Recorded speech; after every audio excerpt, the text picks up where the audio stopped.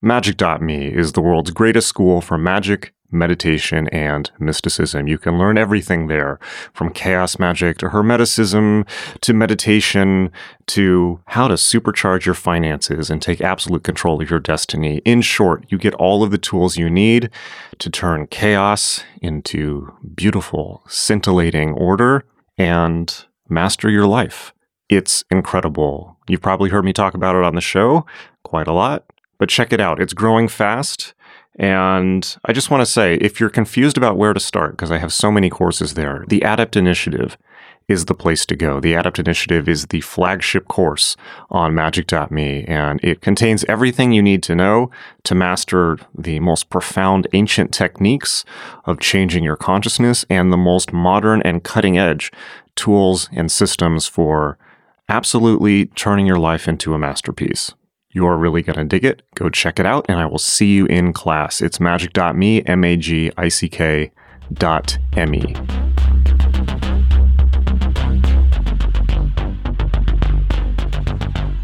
Thank you for being back on the podcast. I think the last time you were on was like 4 or 5 years ago at this point, right?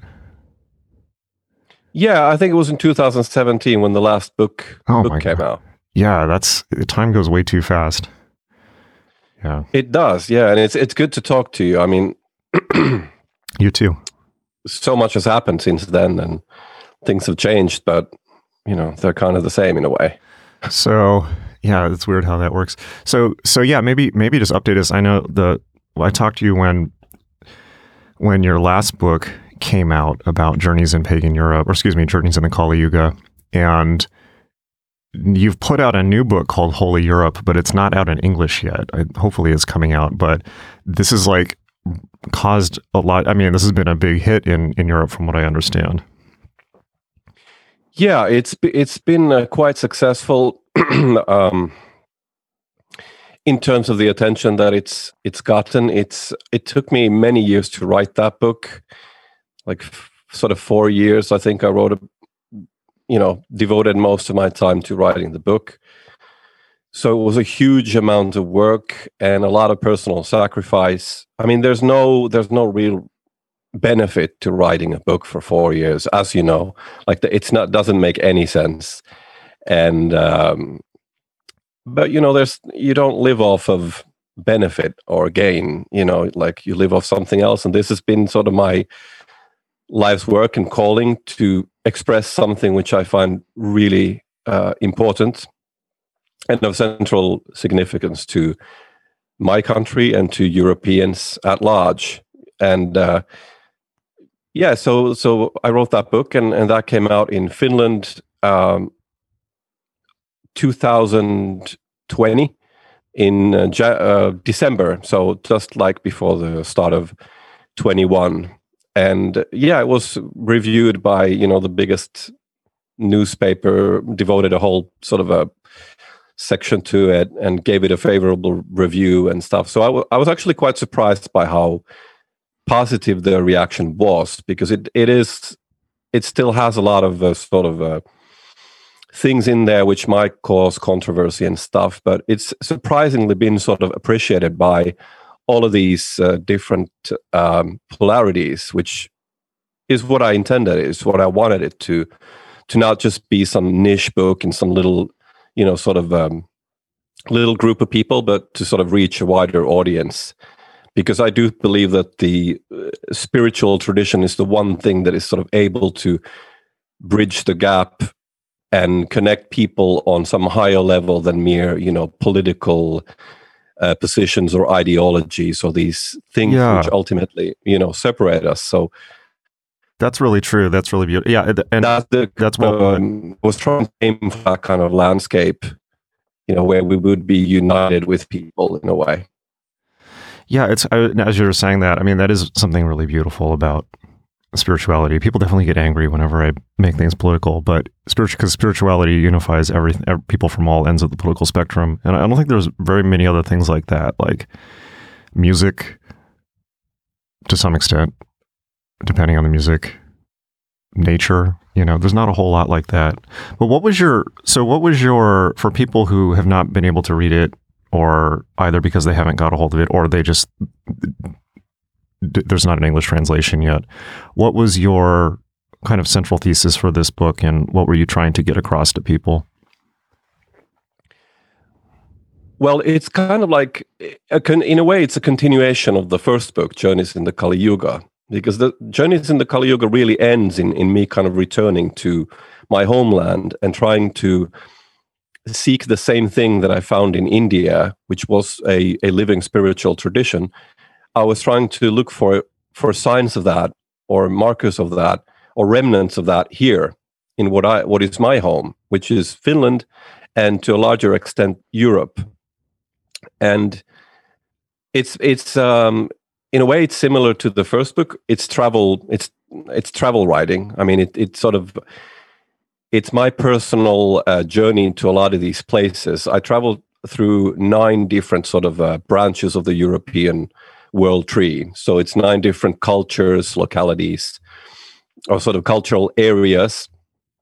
And I traveled to these places and I visit holy sites, both Christian and pre-Christian or pagan, and meet people and have experiences. And then I tell of the significance of those places. So it's like historical, religious, spiritual, sometimes artistic sort of content. And then it has this sort of other level where I'm trying to reach, sort of the essence of it, and also like the spirit of our time. So it's a book on many levels, but I am trying to approach the sort of spiritual center, the axis mundi, or the world tree, which would be the uniting thing of these traditions, these sort of separate traditions in Europe. And so I'm trying to find what is the commonality in all these things, because on my journeys I've always found it. I found it in people, with people, at places. I found sort of a commonality, and so I've tried to find what that commonality or what that common thing is, and point to it. And so I don't know if I've, the thing in Europe is that we don't really have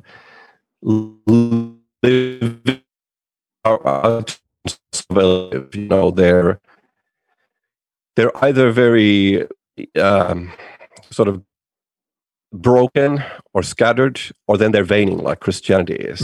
So they're all we're sort of, I'm trying to point towards something, a spiritual center. So what did you in terms of what did you find? I mean, what did you feel that the commonality was? Or because that's something I've tried to figure out quite a lot as well, because like you said, there is no living spiritual, or there's perhaps hard to find living spiritual tradition. And I think we talked about this on the last podcast, and there's, the overlay of Christianity, and then you get things like the Western esoteric tradition, which at the end of the day are also the overlay of Christianity. So I'm just curious what conclusions you came to on that. Well, I think despite our differences, and despite different languages and sort of cultural customs, I think on a deeper level, we share a sort of common spiritual outlook or understanding, very broadly speaking. I think we have a same way to approach the holy, which manifests both in practical terms. It manifests in the holy places that we have throughout Europe, which are, ranging from natural shrines, sanctuaries, to temples, ancient temples, to churches. And the way that those manifest in physical localities and the way that Europeans approach those tends to be very similar. Like there's similar ways that you approach the holy throughout Europe, and like various similarities in how the sacred or the holy is sort of apprehended or how it's viewed. And I go into this in great detail in the especially in the final chapter of my book, where I sort of laid out what these commonalities are. But I do think that we're part of the same family tree of divinities. And Europe has never been, like these countries that we have now, they're nothing very old in the sense that, the people of Europe have been influencing each other a lot. So like in a cultural area, like in a little place like Finland where I live, there's a clear influence that goes both ways with the Germanic people, with the Baltic people, and with the Slavic people. And all of these people, for instance, in Northern Europe, have a lot more in common with each other spiritually, even though they have different languages and things, than they have apart. And I'm sort of trying to point to that commonality and to make people realize that we do have, Europe is a holy entity in a way. And if people, I think it's very, very, very important, because I think that's the central thing that Europe has lost in this day and age, is its soul. And this is kind of difficult to talk about, because this is all, like Ernest Hemingway said, that the writer doesn't talk, but he writes, so it's like, right. It's difficult to it's like a 500-page book. So it's like, it's got a lot in there.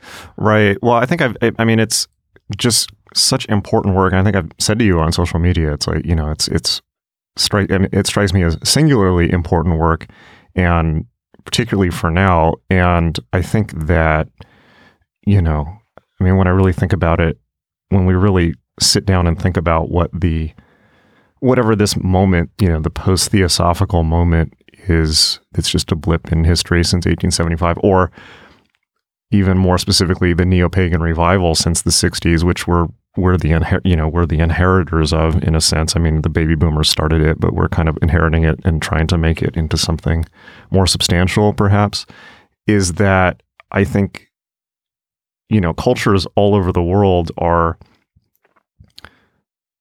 trying to recover their own sense of themselves.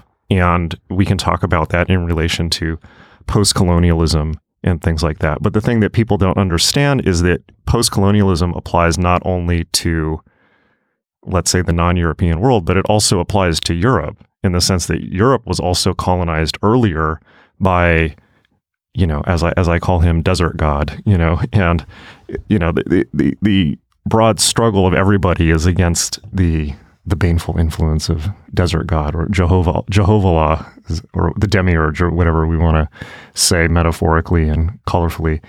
And that recovery of self, that, everyone's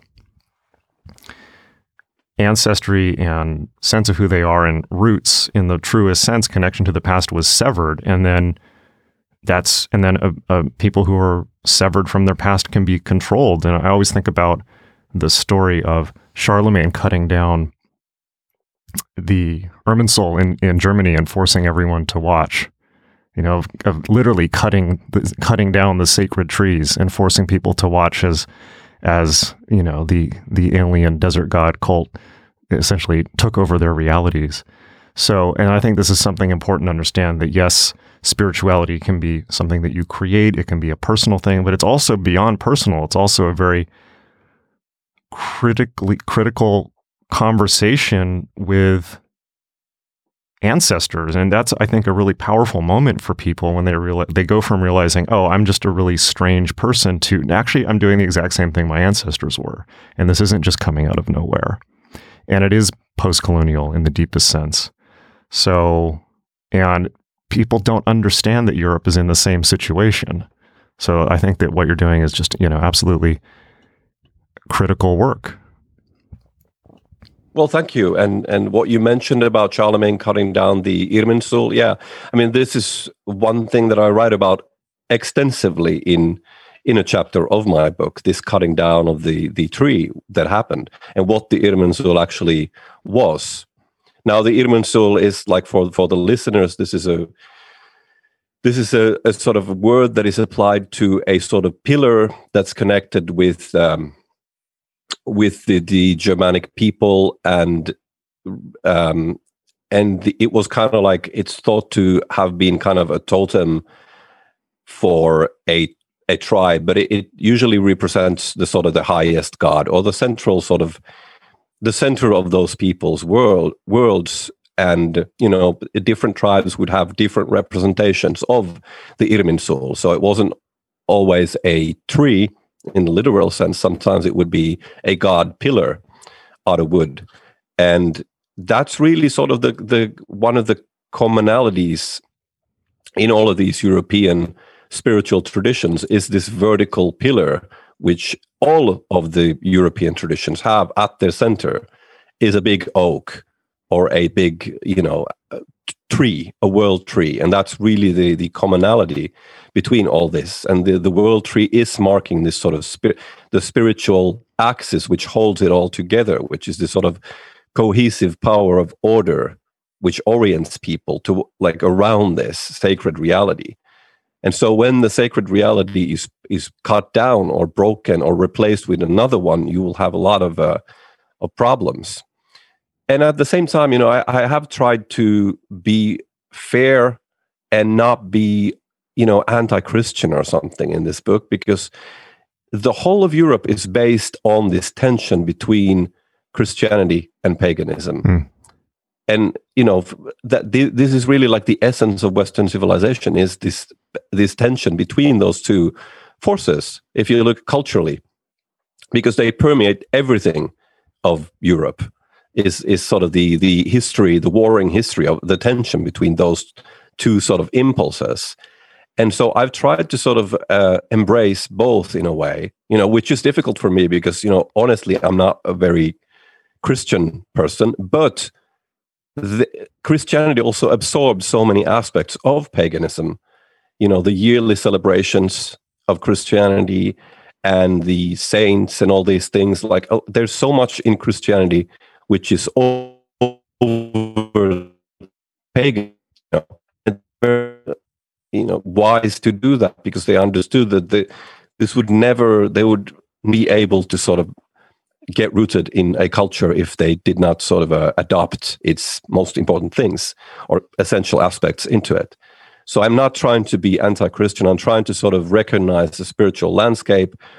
That's why there's also on the cover of my book is this sort of tree, which has a sun wheel or sun cross in the center, and it's a tree on top of a mountain, and that symbol right there sort of represents this union also of Christianity and paganism, because this sort of sun cross is both a pagan and a Christian motif, and often those things and traditions also overlap.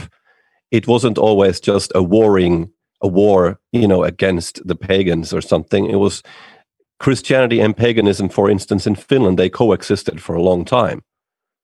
And Christianity influenced, the sort of folkish tradition here and stuff. So I'm trying to be fair and because I don't believe that some sort of return to some primal paganism is really possible. Like these things can only be given new life in a new form or in a new essence in some way. You know what I mean? And I'm also trying to be honest. Like you can't really, like a lot of people nowadays, they'll sort of adopt a spiritual tradition or a path based on what they think is like politically valid or something, or they have these sort of external motivations to choose something that's internal, and you cannot do that. You still have to be, even if there's not a single other person on planet Earth who's it's like feel spiritually like you do, you still have to follow your own inner impulse, doom or gloom, like you still have to sort of be true to yourself, and you can't choose a spiritual tradition because it's got to be viable in the future or something. That's really interesting. It's really interesting to hear you say that, because that's something that I haven't been able to reconcile in myself, in the sense that I go back and forth from trying to embrace a completely pagan conception of things to, Christianity, Kabbalah, the Western esoteric tradition, Sufism, like basically but broadly speaking, essentially Christianity and paganism, and I can't do it. I can't reconcile those things. And so it's actually, I can't figure it out. So other than just completely cutting one off, it's actually just kind of reassuring to hear you say that. It's like, well, maybe it's just hardwired that way. That's not really about me. That's maybe that's genetically hardwired just from epigenetic history. Yeah, I mean, I think you have to be able to sort of embrace both in a way. It's also been one thing that's been really interesting to me also on the pagan side, and we're kind of talking about genetics, and now we know about from epigenetics that, essentially everything that you do creatively affects your genetic code. So even genetics are a creative dialogue with the past and the future. So we get them, but we also change them going forward. And so, our whole history is probably to some extent, including traumas and things like that, and aptitudes are recorded genetically. And that's something that people really are just starting to get their head around. But one thing that has really fascinated me recently is now that we have such a knowledge of genetics and Post-Human Genome Project and things like 23andMe and things like that, that we know that there actually is an Indo-European genetic family, that there's actually a real thing that includes not just Europe, but northern India. And when I look at it from, like, I remember reading when I was working on editing a biography of Brion Gysin by John Geiger many years ago. And one of the things that Gysin was always obsessed with was genetic groups and how they moved across the planet and how that essentially determined everything, not just how they believed, but their outlook and how they interacted with each other, but in a really deep sense. And so it's interesting to me to consider, well, if there actually is, I forget the genetic designation for it, but if there actually is a genetic family that includes Europe and northern India, well, if you look at it that way, European paganism and particularly northern Indian paganism, Tantra, they're very similar. They seem to, and you talked about one family of gods. I mean, if you look at, there's even migration of gods between ancient Greece and India. There's a lot of evidence that, for instance, I think both Sobek and Ganesh, possibly Ganesh, but definitely Sobek Sobek is an Egyptian god, but those two gods may have passed back and forth between India and Greece, and we just know that in the ancient world everything was fluid. So that has been really interesting to me, and particularly in light of your work of looking at both of Indian paganism and European paganism. Do you think that there's something to that in the sense that it may have just been one group of people across one geographic area? I absolutely think that there's something to that. Now, whether or not these were a historical, group or not, I'm not a historian, so I can't really say on that. I mean, there are a lot of theories. I don't know if you read Alain Danielou. Yeah, I've read his writing on yoga, but that's it. Yeah, well, he has a book called, for instance, Shiva and Dionysus, I think. And a lot of his work is based on this idea that he thinks that there was a kind of religion that extended to the West and the East, and that Shiva and Dionysus were sort of different cultural manifestations of the same thing, and one survived in a way and one didn't. And I absolutely think that there is a very strong connection between so-called Hinduism, Sanatana Dharma, or Tantra, or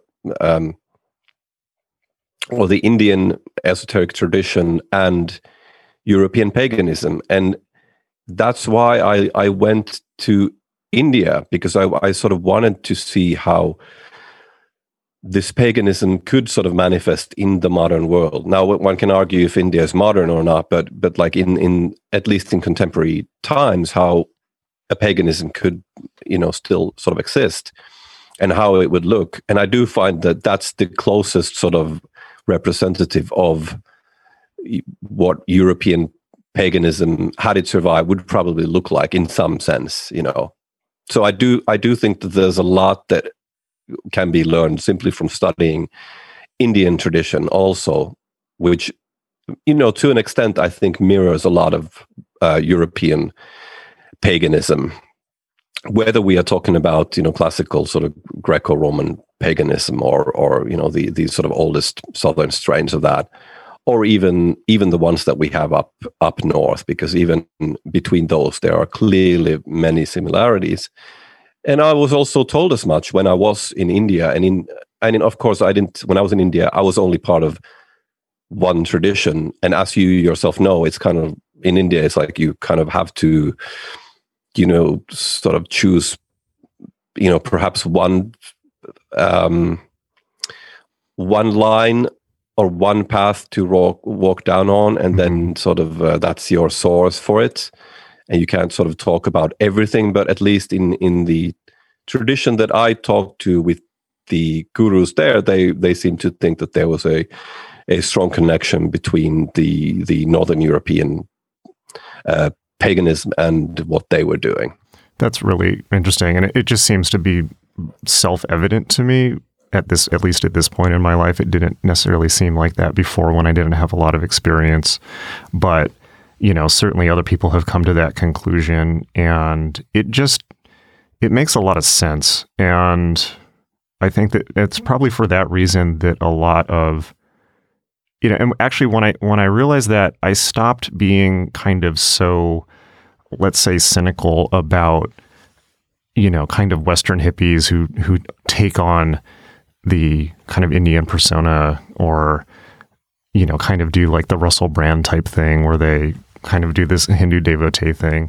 And I guess I was only cynical about that probably because it reminded me of things that I had done. So I'll be fair about that. But when I thought about that, because previously I thought, well, you know, if people are going to embrace spirituality, why do they immediately have to go to another country and adopt a completely different cultural identity and start dressing differently and start wearing beads and be something other than what they are, other than their own spiritual heritage? But then I started to realize, well, maybe that's actually not what's happening. Maybe that's just the best place to go to recover a sense of what things were like. Maybe it's not a break at all from one's own tradition. And I think that's probably true for both of us, having such an intense experience in India and with Indian traditions here. So that was really interesting for me to think about in that sense.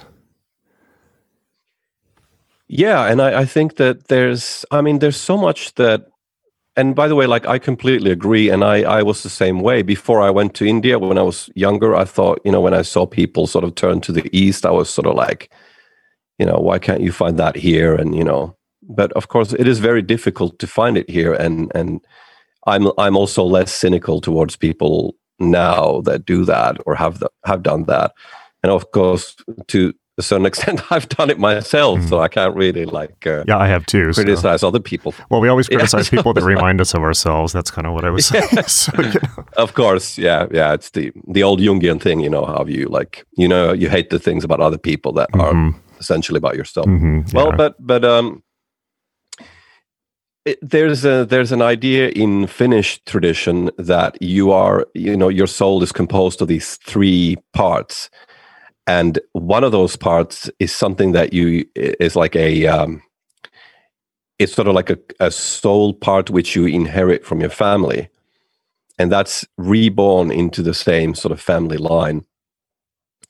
And I think that expresses this idea that, you know, there's so much that you inherit in terms of memories and things that you're attracted to, and that you feel are powerful and that resonate with you. And I think if people try to listen to those things and follow those things, I think they will find, as hard and elusive as that path is, I think they will find the right path if they listen to those streams. You know, I mean, we have a lot of things which do guide us in the right direction if we can manage to open ourselves up to them.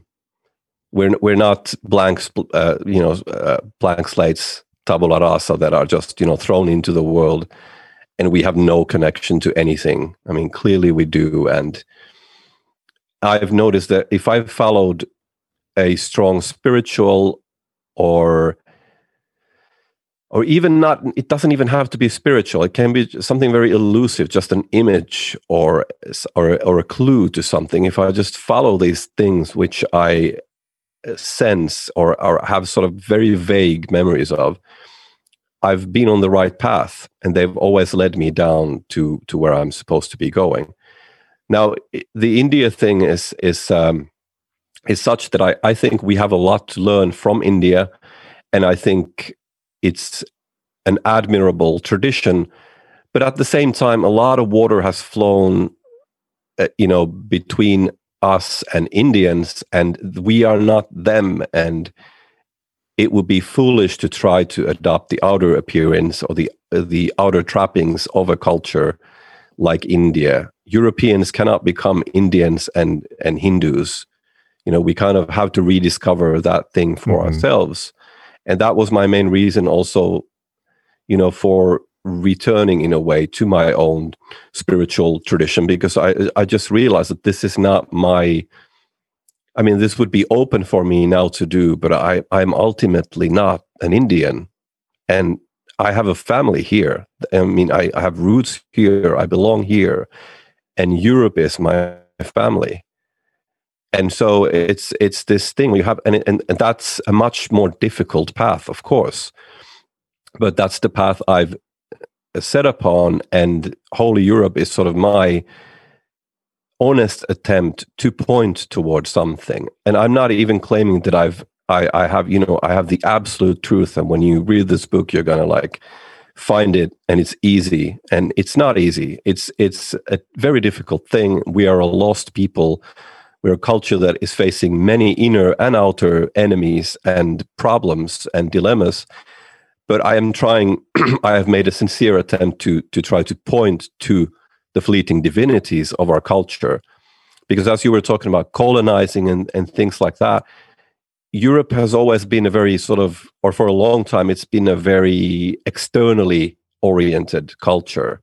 So we've always expanding, conquering, going beyond and doing this sort of Faustian thing. But at the same time, we've sort of ignored and forgotten our own soul or our own spirit, or displaced our own spirit.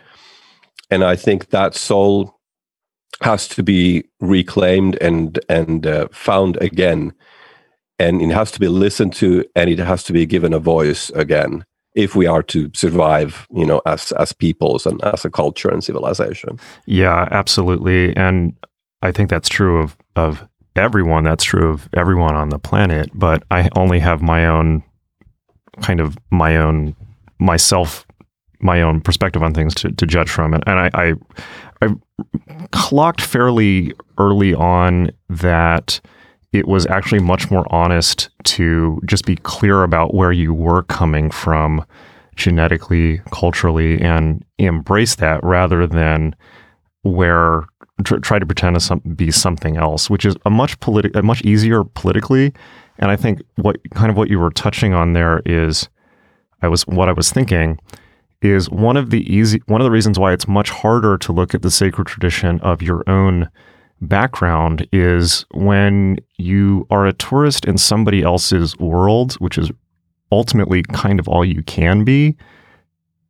For instance, in India, and you're looking at those traditions, and you don't have a political stake in it, not really, other than the fact that you're a Westerner in that world. I mean, that's another question, but you don't really understand the politics of where you are. And so for that reason, it's easier to kind of look at just the purely technical or spiritual aspects of something, and often sometimes have a clearer view on them because of that.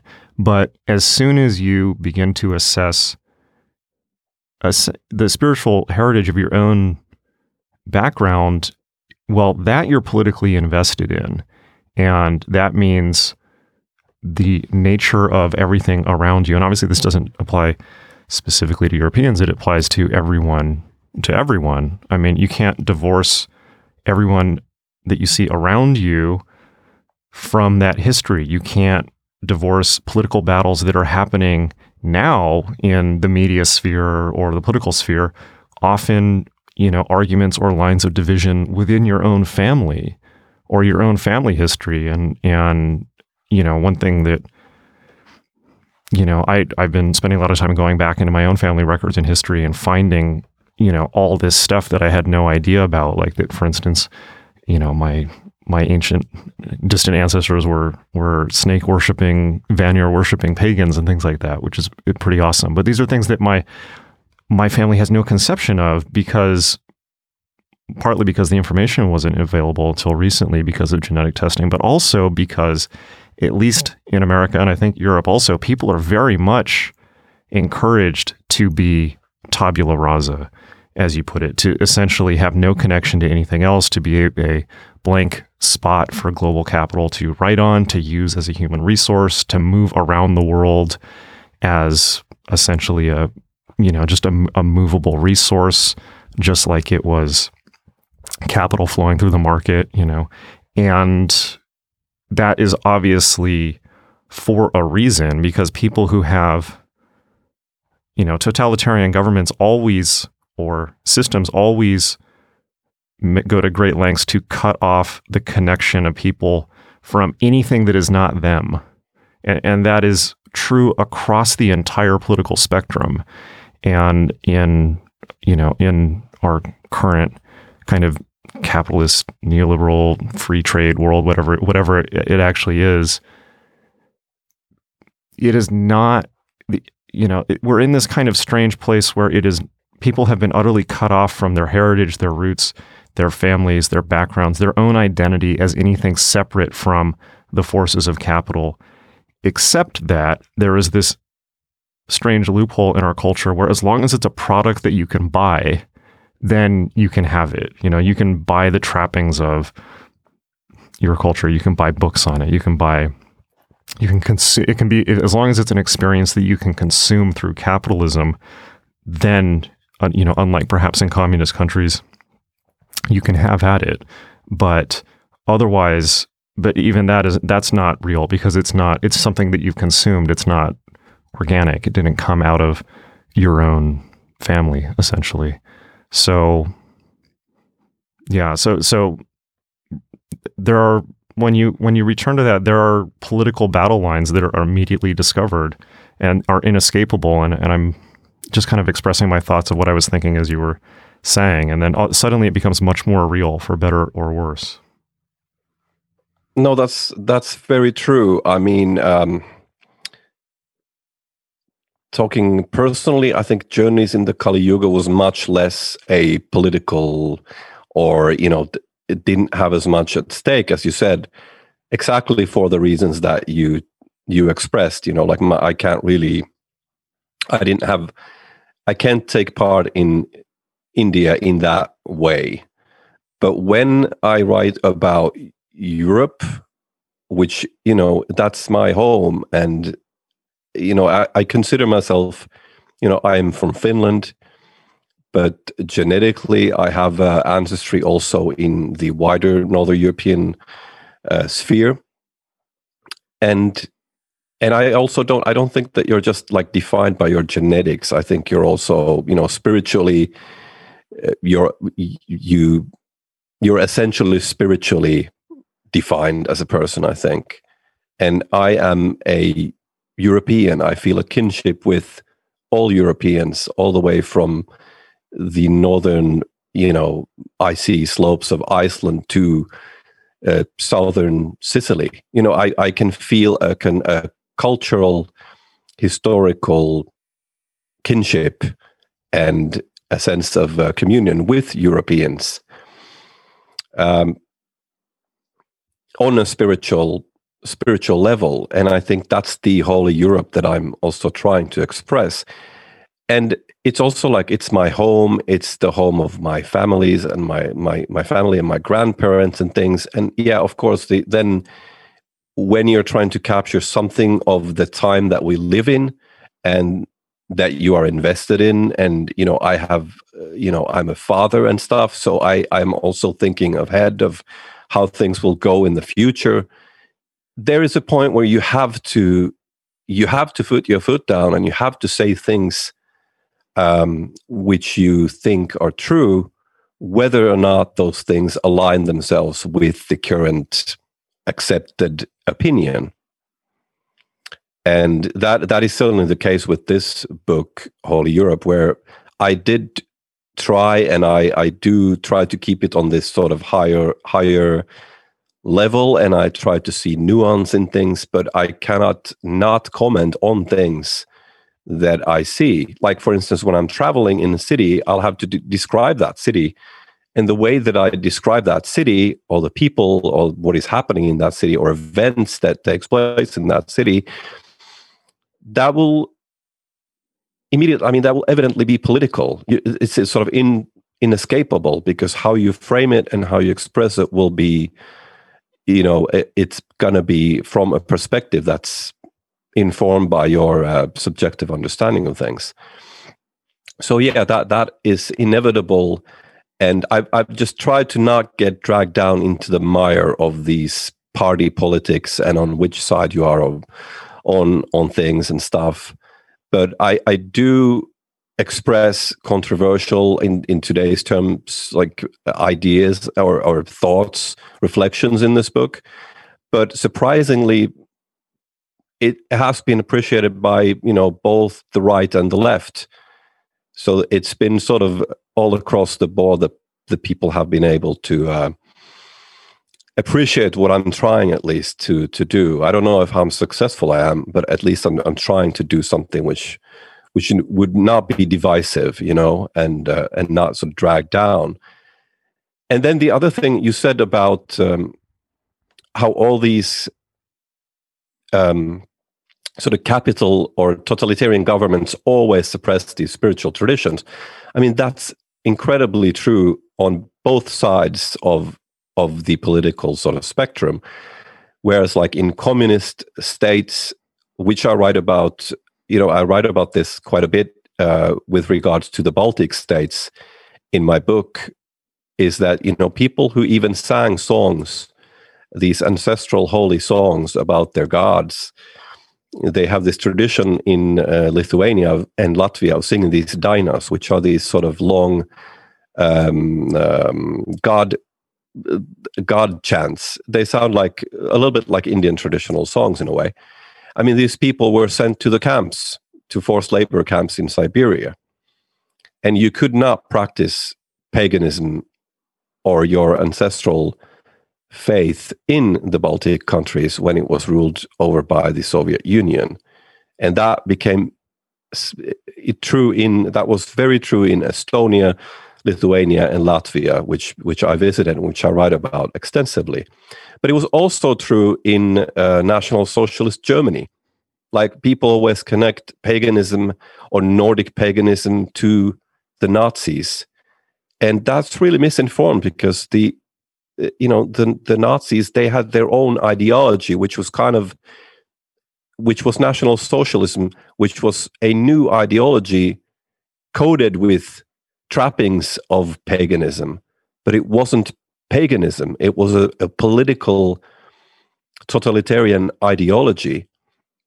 And as an example of this, I write in the book about how, for instance, runologists, meaning people who explored runes in an academic or magical sense, the people who explored those things in the wrong sense were sent to the camps, like Friedrich Marby, who was the developer of this sort of runengymnastik, kind of rune gymnastics, where like runic stance. They take these bodily positions and things. And a lot of these people who were runic mystics in Germany, in Nazi Germany, they were not accepted at all as a part of the situation. Even a lot of them who wanted to be, some of them who wanted to be part of the system or the National Socialist regime, they were not accepted, sort of nature mystics and stuff. So it's very true what you say, that this kind of spiritual tradition or ancestral tradition is kind of a force that is always suppressed by these totalitarian governments. Yeah, and I think I just think that's a very straightforward mechanism. There's not a whole lot. You don't have to dig very deep to understand that. It's not like conspiratorial or something like that. It's just simply that totalitarian governments don't like competition for people's attention or ultimately devotion. But so anything that's taking people away from complete immersion in the state is to be dispensed with under totalitarian regimes. And ours is a little different in the sense that, it can be sold, but in traditionally totalitarian governments, it's just the mob doesn't want competition, yet at the same time will happily take on the trappings of essentially people's pre-existing beliefs in as much as they can to manipulate them.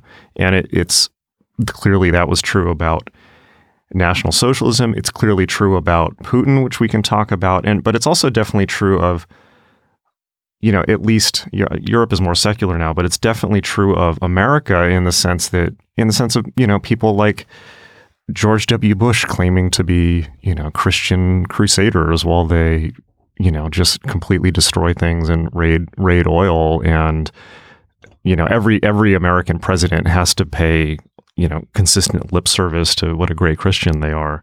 They don't, but of course they have no interest in it. It's merely to manipulate voters. So, and I think you can make probably the argument that American Christianity has about as, at least in the broad political and commercial sphere, has about as much to do with Christianity as perhaps National Socialism had to do with traditional Nordic paganism. It's just a kind of monstrosity created out of pure expedience. So maybe this is a good time to segue into talking about Russia, because that was, at least in theory, kind of what we were going to talk about on the podcast. So I did see. But I think this is a good. I mean, this is a good starting point. Discussion. Absolutely. Because I don't want it to be all about Russia and current things, and like I think it's good that if people listen to this, they will sort of understand my background a little bit, or where I'm coming from, what informs me.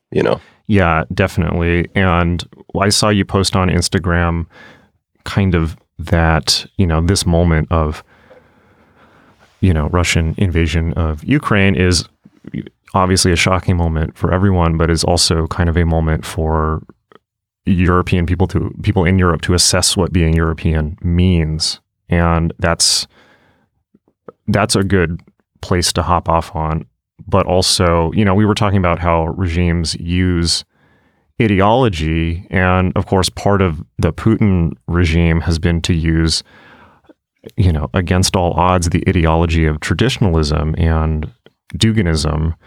And that has been, I think, essentially a propaganda tool for manipulating people in the West, in the sense. And I think that, my take on the Russian style of information warfare or propaganda is that it's probably not that different from American, which is essentially they just seize on every dissident element of a society from every single political aspect, and then, amplify and accelerate that to sow division within the country.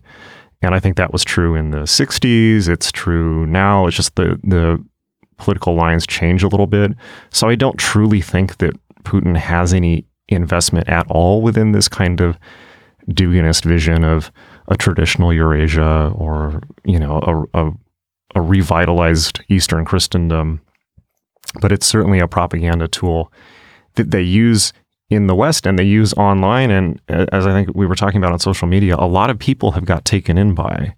So maybe that's just a good place to talk about it. But also, the most pressing thing is you're in Finland, which borders Russia. And so this is not abstract for you. Finland and Russia have been to war before. It's, I imagine, quite much more existential for you. So the first thing, before we get into all of that, the first thing that I'm most interested in is, what is it like there? What is people's mood? What is the sense in Finland? Are people worried that there is going to be Russian incursion? I just, if you can kind of paint for the listeners what that's like, I would love to start there. Okay. I'll start with this. We have mandatory military service in Finland, right? For all men. And this is because of Russia. Sweden doesn't have mandatory military service as we do. When I was in the army, when I was 19 years old, which is over 20 years ago, they kept talking about the enemy. There was all this talk about, when they would have lectures on strategy, on what to do and things, there was always talk about the enemy. And at some point, somebody asked, who is the enemy? And the captain said, or whoever, I don't remember the rank of the guy, but he said that the enemy is the same one for us that it's always been, and pointed east. So for us, Russia is the perpetual, enemy in a way. And I always thought, like, most of my adult life, I thought that was perhaps exaggerated and outdated. I didn't really believe that was the case. I wasn't worried. But, 3 weeks ago, that changed. And now I realize that is a reality still. And like more urgently than at any point during my lifetime. And I think that same sense of this is very prevalent among the Finnish people. People are clearly very worried for a reason. I mean, we have an unpredictable neighbor, an expansive neighbor that has a history of overtaking areas which previously have belonged to them. And I don't think that they've ever quite sort of given up on the idea that, Finland was once part of Russia and so forth. So I think the general sense is a kind of awakening to the reality that, this is where we're at sort of again, and we need to be alert. So I think generally, there's some fear and anxiety and apprehension about that. A lot of people are contacting the military, and going into training and doing these kinds of things and looking into like having food if there's a problem and all these kinds of things. So people are sort of looking into practical ways of sort of preparing for the worst. Now, I don't necessarily think that anything's going to happen, but I do think it is a possibility because we are in a volatile situation. We have a superpower as a neighbor that has threatened nuclear weapons and that has threatened with, what was it? What was it? The expression that Putin used, like never before seen consequences if Sweden or Finland would join NATO. So this is clearly a real situation that we need to be aware of. And just as a historical sort of analogy, I remember the way that my grandmother viewed the Soviet Union, which it was then when I was a child. It was not a very pleasant way that she viewed them, for a very, very good reason. And my father was, had to go into the bomb shelter when he was a kid, when they were bombing Helsinki. My mother was sent as a child to Sweden abroad, for was it 3 months or something, where she forgot how to speak Finnish, probably because it was a traumatic experience for her as a child to be sent to another country to completely, strange people to be taken care of in the countryside of Sweden so that she would be safe. So, I mean, these are real memories that live on, I think. And there is certainly an apprehensive atmosphere in the air. And I think a lot of people who live more farther away from, I mean, somebody said that the bear, the so-called bear, looks all the better the farther away you are from it. And unfortunately, living next to it, we don't have that luxury here. And especially when that bear has nuclear weapons. So, I mean, what can you say? You have to be prepared. And I am very disappointed by a lot of elements that I see on the right who are very sympathetic towards Russia. And I see that it seems like most of it is just motivated by this sort of ultimate resentment towards the US. And they think that everything is about the US, and US is like the motivator of all these things that are happening. US has provoked the invasion of Ukraine, as if the Ukrainian people wouldn't have a will, to action themselves, and wouldn't be they are also a player in this. They're not just a pawn of some two superpowers. So I have been quite disappointed when I've seen this thing where it's like people are rooting for Russia and thinking that Russia is some sort of great liberator. And I can tell people it's not. It's not a great liberator. And Putin is not going to liberate you. And he's not some based superhero. This is nonsense. And I find it stupid and offensive, to be honest.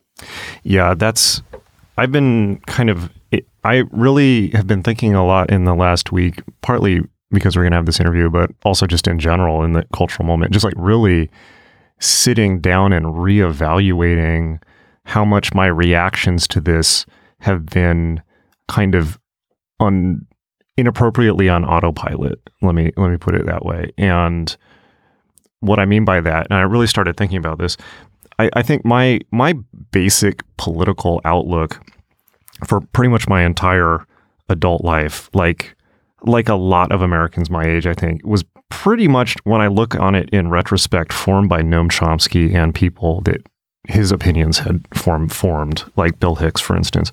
But I remember, kind of the basis of my political outlook on the world is I remember reading an essay by Chomsky when I was 17, where he basically says that America, to function as an empire, always needs an external enemy, or our internal divisions cause us, like we can't maintain a global empire without an external enemy. And that since the Soviet Union fell, kind of the assumption that Chomsky makes is, well, the world is peaceful, there's no need for war, yet we still need to justify the American security state. So that America has been looking around since the 80s for external enemies that can fill, since the late 80s, that can fill the role that the Soviet Union once did. And he points out that, in the late 80s, people probably don't remember this, but it was Latin American drug dealers like Manuel Noriega.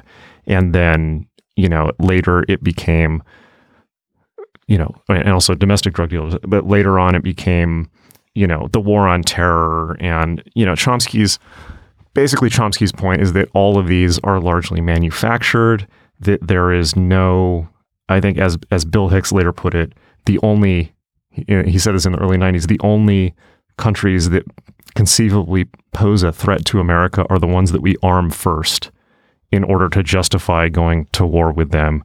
And then, everybody gets rich from the defense contracts or the oil, or we're justified in invading. And I sat down and thought about it, and I realized that, if I really look at it, that's basically been my political outlook for pretty much my adult life. And because of that, I've always been immediately cynical about any conflict that the West gets into, or, my immediate reaction to, for instance, saying hospitals are being bombed in Ukraine is, well, they told us that infants were being taken off incubators in Iraq, and that wasn't true. And they told us all, it's more, they're just trying to manipulate us into war again. Who knows what's really happening? But I sat down, I thought, well, maybe this is actually not appropriate. Like, maybe I need to sit down and, reassess my fundamental thinking on this, because the reality is that that's not necessarily the case anymore. I don't think that you can, yes, you can kind of make the argument that Russia is responding to NATO incursion, but I don't know. I mean, it seems pretty clear cut at this point who the aggressor is.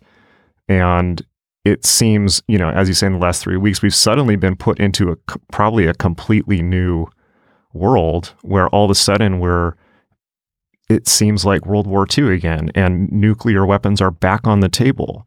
And so suddenly it's like this feeling of being jarred out of this kind of spoiled era of just, oh yeah, everything's fine.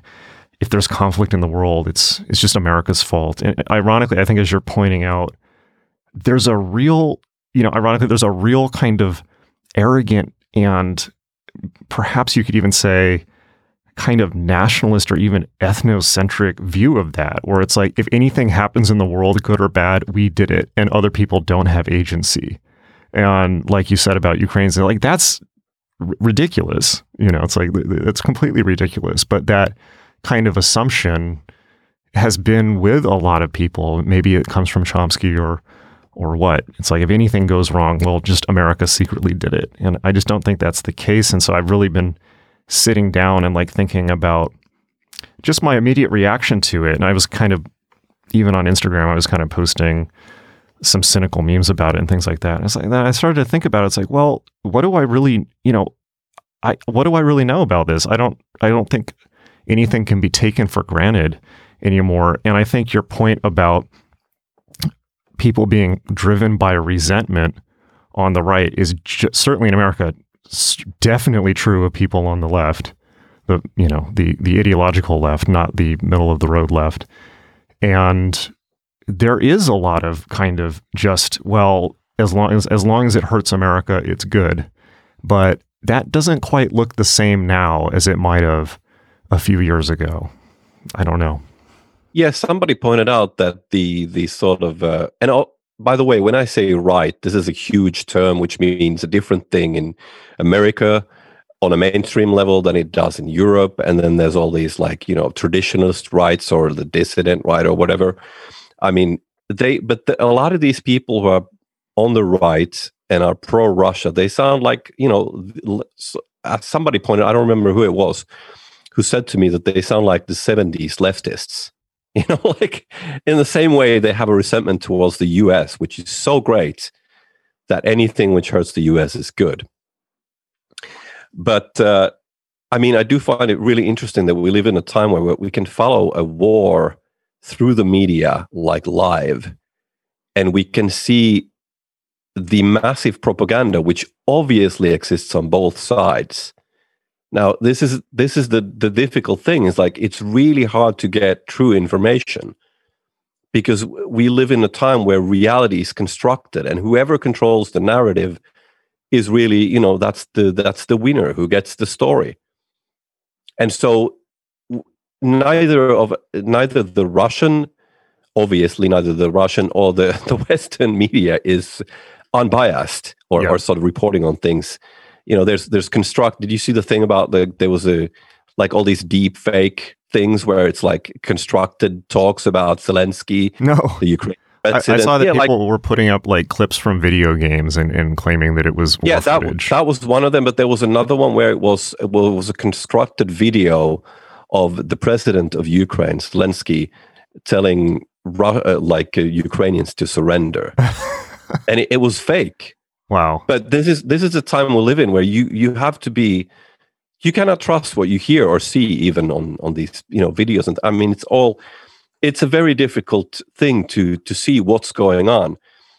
And to add about this, what you said about this resentment and stuff, I was listening to your podcast. I don't remember what episode it was, but you were talking about conspiracies. And you said, I don't remember quite how you put it, but you talked about conspiracies are these these things that people construct so that to explain why they have no power, Mm-hmm. And I think this is the same, like the same people that are now saying, taking the pro-Russian side are the same people who had the complete COVID conspiracy theory sides to things during the pandemic. which is not to say that I wouldn't have been critical, of the measures taken against COVID myself, but just this sort of, complete conspiracy stuff about these things.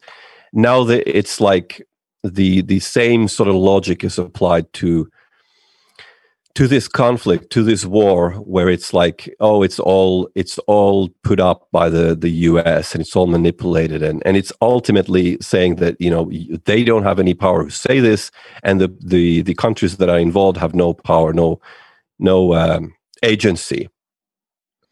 Right. And I don't think that's the case. I don't think that's a good position to have. And I'm not going to speculate on, what Putin is thinking, but what is clear is that he does have interests, economic, cultural, political interests of power relating to Ukraine. And he's being a gangster. He's trying to retake the position of Russia as an empire, whether that harkens back to the Soviet Union or the Tsarist Russia. But people in Russia recognize this, that he's retaking their role as this big empire. And the idea that they're going to invade this country and just bomb the shit out of it, and that Ukrainians are somehow going to accept that. Like, Ukrainians will never accept the Russians as their brothers now with what has happened. This will be a conflict that will go on. Or even if the war goes out, this will be a conflict between these people for a long time to come, I think. Because what are the number of casualties of this thing already? And the fact that people, online, I by the way, I really dislike when people have these sort of post-snide memes and all this shit. It's like, it's like real human suffering. Countless people have lost their lives. Homes are destroyed. Cities are destroyed. A whole people's world is destroyed. And people are being snarky online. That's such a cowardly, pathetic way of being. And I don't understand why people behave like this. But I do find that a problem, that, the way to annex a country is not to bomb them. Like, if these are your brothers and you're sending in Chechenian troops to overtake them, it's like, okay, this is not gonna end well. And I've seen this thing where they should just, the Ukrainians should just surrender, and it's the fault of all these ultra nationalists that they don't just surrender. But you can't really just, when a big superpower comes and demands something, you can't surrender. You can't just lay down your weapons and be like, okay, you take part of our country. That's not what Finland did, and when the Russia attacked Finland, everybody was like, okay, they're not gonna,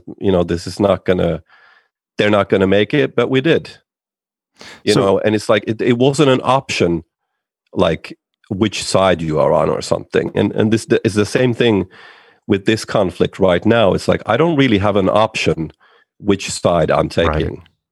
And I have to kind of take the side of the small guy here, because I kind of know how that feels in a sort of very deep cultural way. I understand the small guy against living in the shadow of this big empire.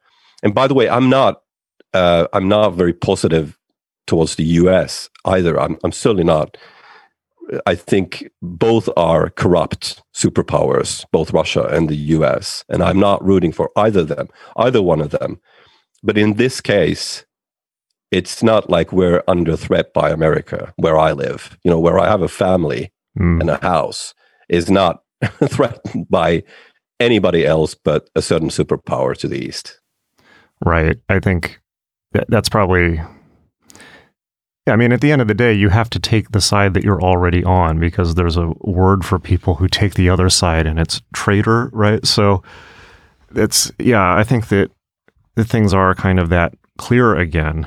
And why don't you, there's a bunch of stuff I wanted to riff on in there on the propaganda front, but rather than doing that right now, I think I want to ask you about Finland's war with Russia, because I don't think that people in the US really have any awareness of that history. And, maybe, I'm even fairly unclear on it, other than the fact that Finland won and had the best sniper in world history, but, Right. Okay. Well, I mean, we have been a country not for that long, for like 100 years. We used to be part of Sweden way past in history. Sweden lost Finland to Russia. Then we were part of Russia. And then we finally gained independence. And during the last war, Russia tried to take annexed parts of Finland, which used to be Karelia, namely, which used to be a part of Finland. And I think if people want to get a more general history of this, and this is very World War history. So we lost a part of Finland called Karelia. This is also, where a lot of these runic singers and these spells and things survive the longest. So these oral traditions, the spiritual traditions, survived the longest in Karelia, which was parts of it were lost to Russia in the last war. And this is like one of those things where people are like, well, it's better to live in Russia, and Russia is a civilizing culture and things. And I mean, people say this like it's Ukraine is a poor country and Russia has a better living standards and all these things. It's like the living standard in the places which were overtaken by Finland is not good. I mean, those places are impoverished and poor and not very good. And Finland has one of the highest living standards on the planet. So I think I know where I want to live in this conflict situation. You mean the parts of Finland that were lost to Russia, that are on the Russian side now? Yes. Okay. Yes. Okay. There's a lot of alcoholism, displacement, poverty, just things being abandoned. They're shitholes, basically, like to put it in a very blunt and horrible way. But yeah, it's not good. I mean, I'm sure they wouldn't like me describing it in this way, but like compared to what it was or what Finland is, that's what it seems like. And I have a sense that a lot of people like don't have an idea of what Russia is actually like. And I understand that people admire sort of classical Russian culture and old things. And I mean, there is so much great Russian classical culture, composers, art, writers, all of this stuff that exists there. But contemporary Russia, if people think that contemporary Russia is somehow more pure or based than the West or something, what is so great about contemporary Russia? Like, what is it? Cheap vodka, crocodile, right. Like the massive poverty that people have there, the massive difference in the rich and the poor in that country. Like, what is it? What is it? Techno?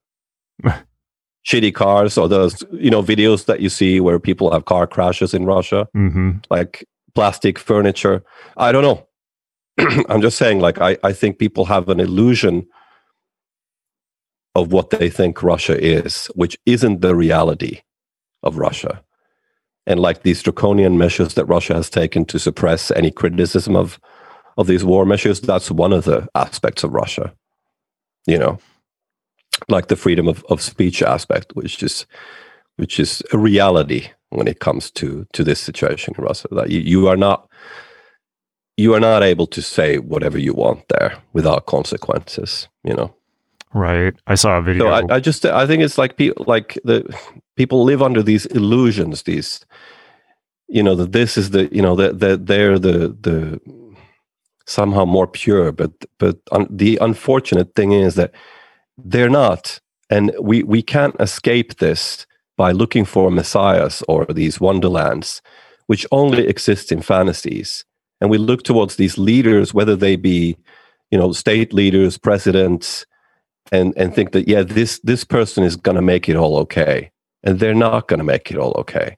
That's the reality of the current world situation. So how was Finland able to beat Russia? And what did that look like?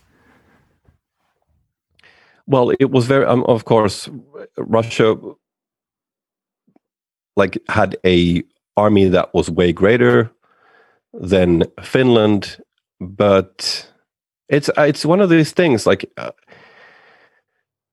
I guess Finland had motivation. You know, they had motivation to fight for something. I think that's the same thing. Like in a way, I can see that in the Ukraine now. I mean, they're clearly fighting those people for something, you know, and it's when you fight for something that's kind of your world, then you really fight quite hard, you know? Yeah, I think that's probably true across, that just seems to be an inflexible rule of warfare across any time in history, that and that cities are nearly impossible to take. And it's interesting, like this whole nationalism thing. You know, suddenly nationalism is no longer a swear word at all. And that is interesting, even among the left. Yeah, like it's now all like I can see all these Finnish, leftists on social media and stuff, and everybody's a nationalist.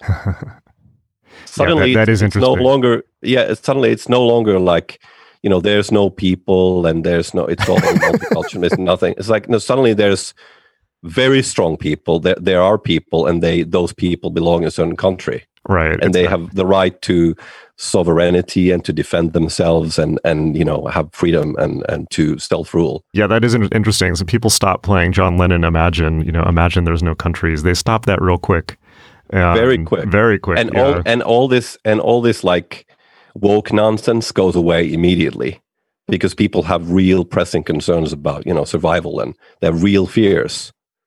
So all this ultra sensitive nonsense goes out the way, because people are generally concerned about, real things and not being offended by everything in the world all the time. Yeah, it's going to be interesting. I mean, I don't want to say interesting because it's not going to be good, but just as a figure of speech, over the coming months and potentially years, because I think at this point, the conflict with Russia, or looming conflict of Russia, is not going to go away at any point during our lifetime. And I don't think from here on out, there is not going to be a time when massive rearmament isn't happening. And that's unfortunate, because, we all wanted global peace, but that, here we are. It's kind of like the more things change, the more they stay the same.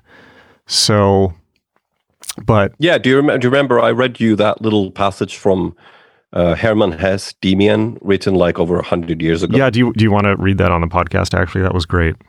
Yeah, I could read that. It's like it's from Hermann Hesse, a very famous German author who was a pacifist, by the way. And he wrote this book called Demian.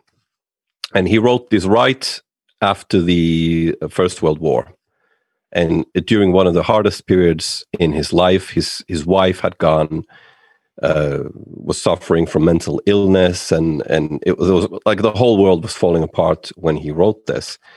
And he wrote this novel, Demian, which is basically about sort of an integration of the complete self, and a sort of a finding of the higher self, or something like that, which is represented by this external person in this novel. But there's a section that I sent to you, Jason, that sounds like it could have been written today. Let me just find it, and I will read it. Here it is. Yes, my friend, it has started. I'm sure you knew about our very strained relation with Russia. What? Are we at war? I never thought it would happen. He spoke quietly, even though there was no one else around. It hasn't been declared yet, but the war is on. Rely on it. Since that other time, I haven't bothered you about this business. But in the meantime, I've seen new omens three times. And so it won't be the end of the world, or an earthquake, or a revolution. It will be a war. You'll see how popular it will be. People will be in raptures. Even now, everybody's looking forward to a scrap. That's how dull their life has become.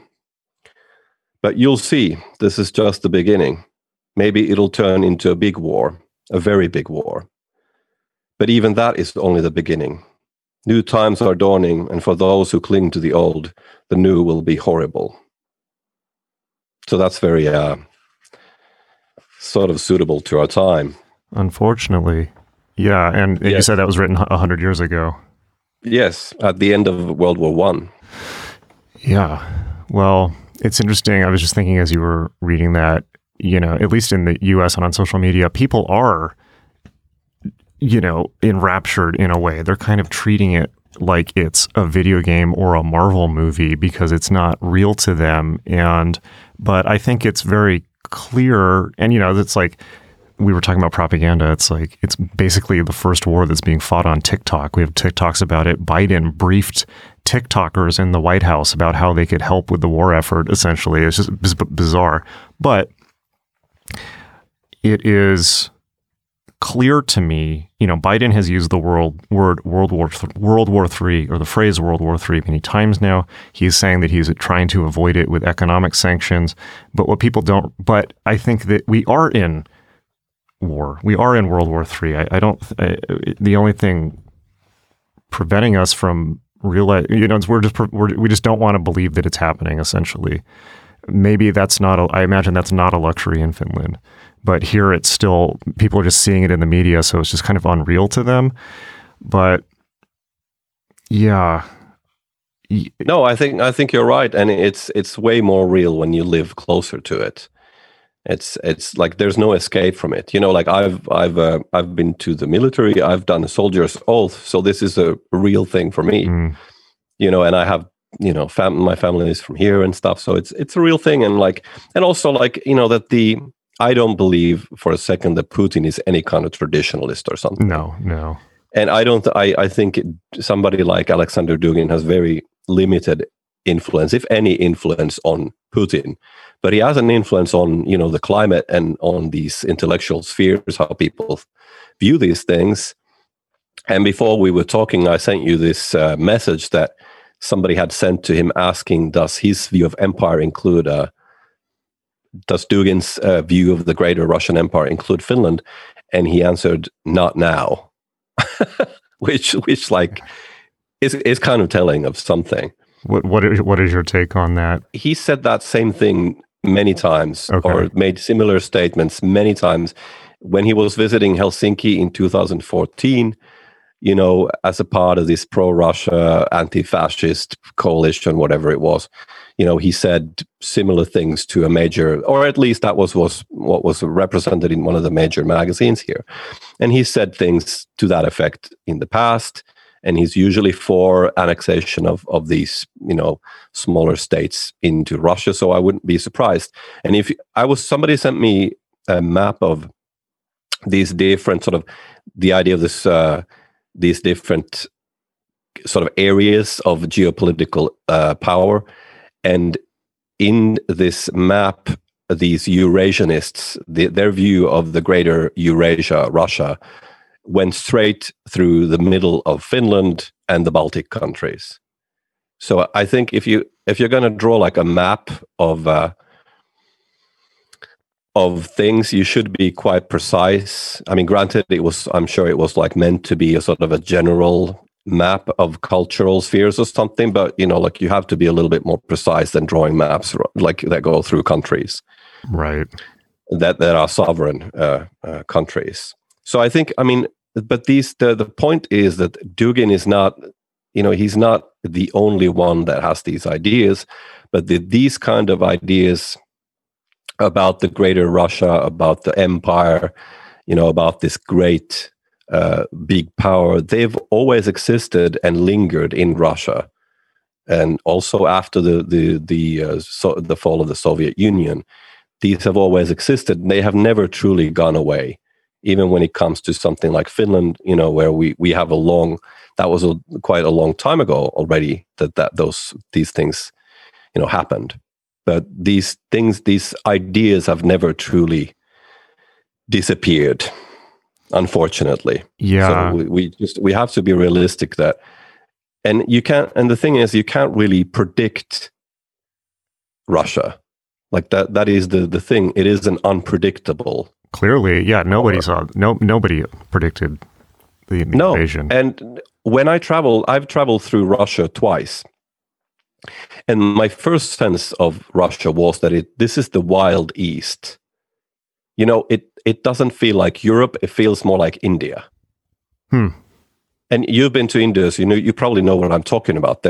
We talked about this actually last time when we talked, that there's this strange sort of logic in India, how things sort of are chaotic, but they happen. Yes. You know? Yeah. And it's the same way in Russia.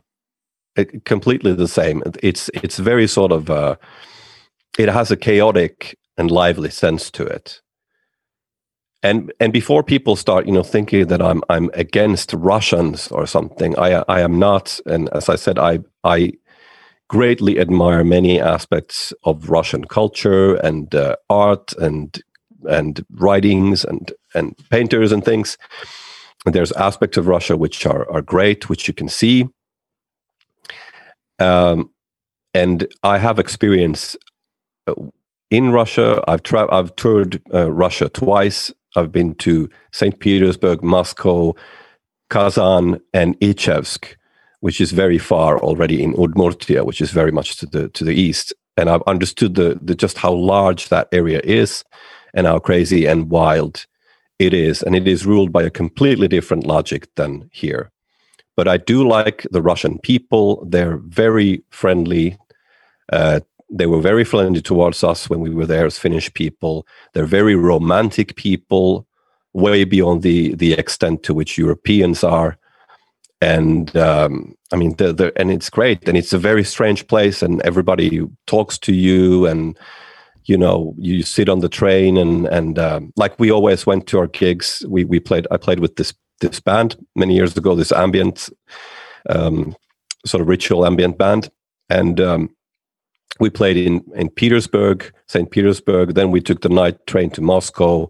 We played there, then took the night train to Kazan, then took the night train to Ichevsk. And, every night people would come in the restaurant cart and, buy us vodka, and we would talk the whole night. And like there would be musicians and Orthodox priests and all kinds of strange local Russians who would help us carry our equipment and musical stuff, and just great people and very, very wonderful and just very bizarre also. Like we ended up having a breakfast at the house of Kalashnikov. Like the rifle. Right. The weapon that's killed more people than the nuclear bomb, really, like the developer of that weapon. And his grandson is like this hippie guy, the Shiva guy. And he was at our gig and, gave somebody mushrooms, and stuff like this. And next morning we go, to this sort of fenced off mansion in the middle of nowhere. And we're sitting and having tea, and we realize, we're actually sitting at this guy's house, who's the inventor of this Kalashnikov, the Kalashnikov himself, the rifle. Yeah. And, then he comes in and dressed in full camo, the guy, and he's like, in his 80s. This was shortly before he died. Oh, is Mikhail Kalashnikov is still alive? He was alive when we were there, yeah. It was a few years before he died. Wow. And he came in and started immediately screaming to everybody that we have to get out, and we're like Russian spies, and we're all like, long-haired, weird musicians from Finland, that have no connection to politics whatsoever. And then we all leave, and, as we leave, the grandson, who's sort of apologetic about his grumpy grandfather, sort of hands us these Kalashnikov magazines, which we then look at, and it's like, buy a bazooka to protect your home kind of stuff. That sounds like the U.S. Yeah, well, yeah, in that way. But it's just, my point being that Russia is a very wild and strange place. And there's a bunch of really good people there. And I feel bad that this conflict is happening, because it will turn a lot of people against Russians who really don't have a say in this situation. Right. That's one of the really big tragedies of this. One of many tragedies is, the level of sanctioning that is had, they're basically just trying to cut Russia out, or they are cutting Russia out of the world economy. And the level of, this is, I believe, the most severe sanctions that have ever been issued by the US and the EU. And people hear sanctions and it sounds to them like, oh, well, they get a black mark on their report card or something like that. But really what it means is intentional starvation. And, Ursula von der Leyen said, the point of these the point of these sanctions is not a deterrent. It's not to get Russia to stop doing this. It's to destroy Russia permanently. And von der Leyen said that. And so obviously the Russian people are already, if we're already talking about abject poverty, crocodile, things like this, I can't imagine what it's going to be like there for normal people. Yeah, it's hard to say, but I'm sure that Putin was aware that this would happen. Like, I'm sure that he was aware that there would be sanctions. I think that he was probably surprised by the severity of the sanctions. I think they probably have, surprised him a little bit. But what else can, be beyond military invention? What else are people supposed to do? I think It's like, if that's the least you can do. Right, for now. And yes. They're avoiding declaring the no-fly zone because Biden says, well, that will be open, that will be World War III, that will be open conflict. Yeah. But the war's been going on for a while now, so we will see what happens. One thing that I wanted to ask you about, I want to circle back to Dugin, but one thing I wanted to ask before we have that conversation, which I think is important context, is we were talking about propaganda, and obviously it's very hard to tell what's going on either side. There's obviously, we have a full lockstep social media propaganda machine now in the US, but, I've been looking at Russian media like Pravda, and I listened to Putin's speech at the beginning of the war, and I wanted to ask you about his narrative that they are denazifying the Ukraine, which presumably he's talking about Azov Battalion, and also his kind of take that they're liberating as you touched upon, he's saying that they're liberating Russians in Ukraine from genocide. I imagine you have a much, I would like to hear your take on that propaganda take, basically being closer to it, and your take on what Putin and the Russian state are saying there as their justification for the war. Well, I find it interesting that the Nazis are still somehow involved in all of this. Right. On both sides, right. It's like Russia is denazifying Ukraine, and everybody's talking about Putin as Hitler in the West. Yeah, it's bizarre on seeing, dyed in the wool American centrist liberals rooting for Azov Battalion on Reddit and things like this, where it's like people who were, 5 seconds ago calling Trump Hitler and saying that, that there's, obsessed with Nazis in the US and whites, and all of a sudden they're rooting for Nazis, presumably without even being aware of it. It's just another bizarre aspect of the conflict. It's yeah. I mean, what else can you say? I mean, the whole thing. I think the historical precedent to Putin calling denazification and all of this. I mean, the Russia, Soviet Union, they beat the Nazis, so that's a historical sort of. It's a reference to a history of invasion. And but yeah, I do think it's this sort of we still live, and this is also one thing I talk about in the book, is that in a way we're still living in the post World War II era. Like the trauma and the aftermath of that war is still alive in this way, where you will have a war 75 years after the end of the Second World War, and you still have both sides calling each other Nazis. Mm-hmm. Like, what is going on? Like, it really. And I'm sure there are. I just find this kind of a non-issue. There's. I'm sure there's so-called Nazis on both sides, and Ukraine right now can afford to to be purist about who's a national. Like everybody who's Ukrainian right now is a nationalist, and that's as far as that goes. And the Azov battalion, whatever the war crimes they've done, which probably are true, and they've done horrible things, which happen in all wars, they're still fighting, and they're a fighting force, and that's the sad reality of the situation. Right, and then Putin's bringing Chechnyans in, so yeah. Yeah, that's not a good look. No. Yeah, that's although I've seen people saying this is perhaps exaggerated to terrify people as propaganda, but it's still pretty scary.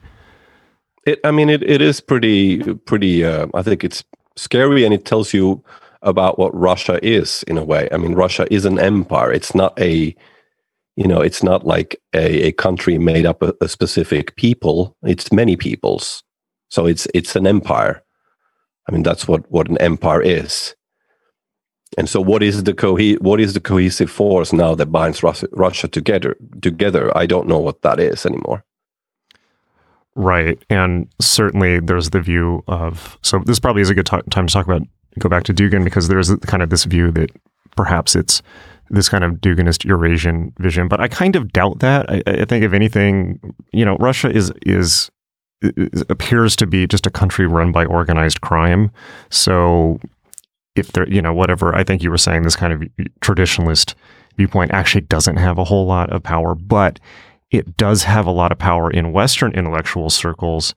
And, it's been easy in the US to be a little bit cynical about claims of, Russian influence or invasion, because since 2016, like literally, it has just been a nonstop drumbeat that anything that happens that cannot be controlled by the Democratic Party is Russian interference automatically, even when that is absurd. But at the same time, it's not totally absurd, because clearly it is happening. And I wanted to ask you about essentially Duginism and how your view of how it has kind of infiltrated and infested various intellectual circles in the West. So I wanted to ask you about that and what your take on that is, about the extent to which Duginism has infiltrated things, what it is, the effect that it has had, your take on the people who are either working as assets or have been taken in by it.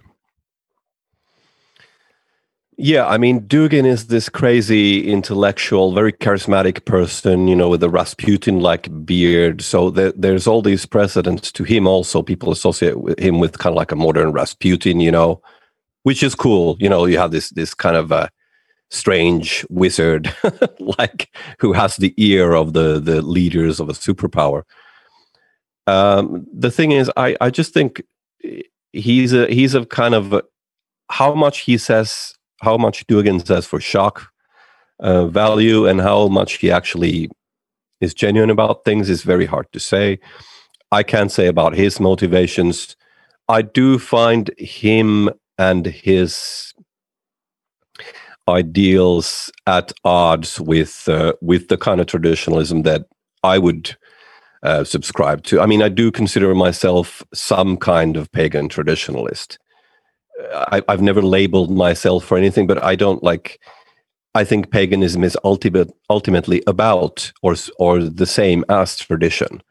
So of course that is in the idea that there is a perennial truth expressed in various pre-Christian and or just spiritual tradition generally, that there are spiritual traditions that give voice to a similar spiritual truth, and that for Europeans this is manifested in the various pagan pre-Christian spiritual traditions that we have, and that those ultimately speak about some kind of truth.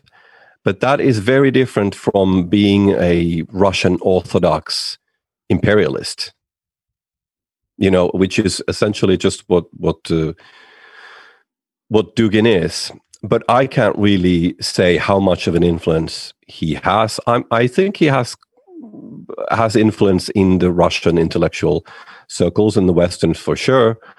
but how much is very hard to say. And yeah, I'm sure these ideas have affected the fringes of some political advocates, both in Russia and the US, like Steve Bannon. I mean, there was a book about what was it called, the War for Eternity.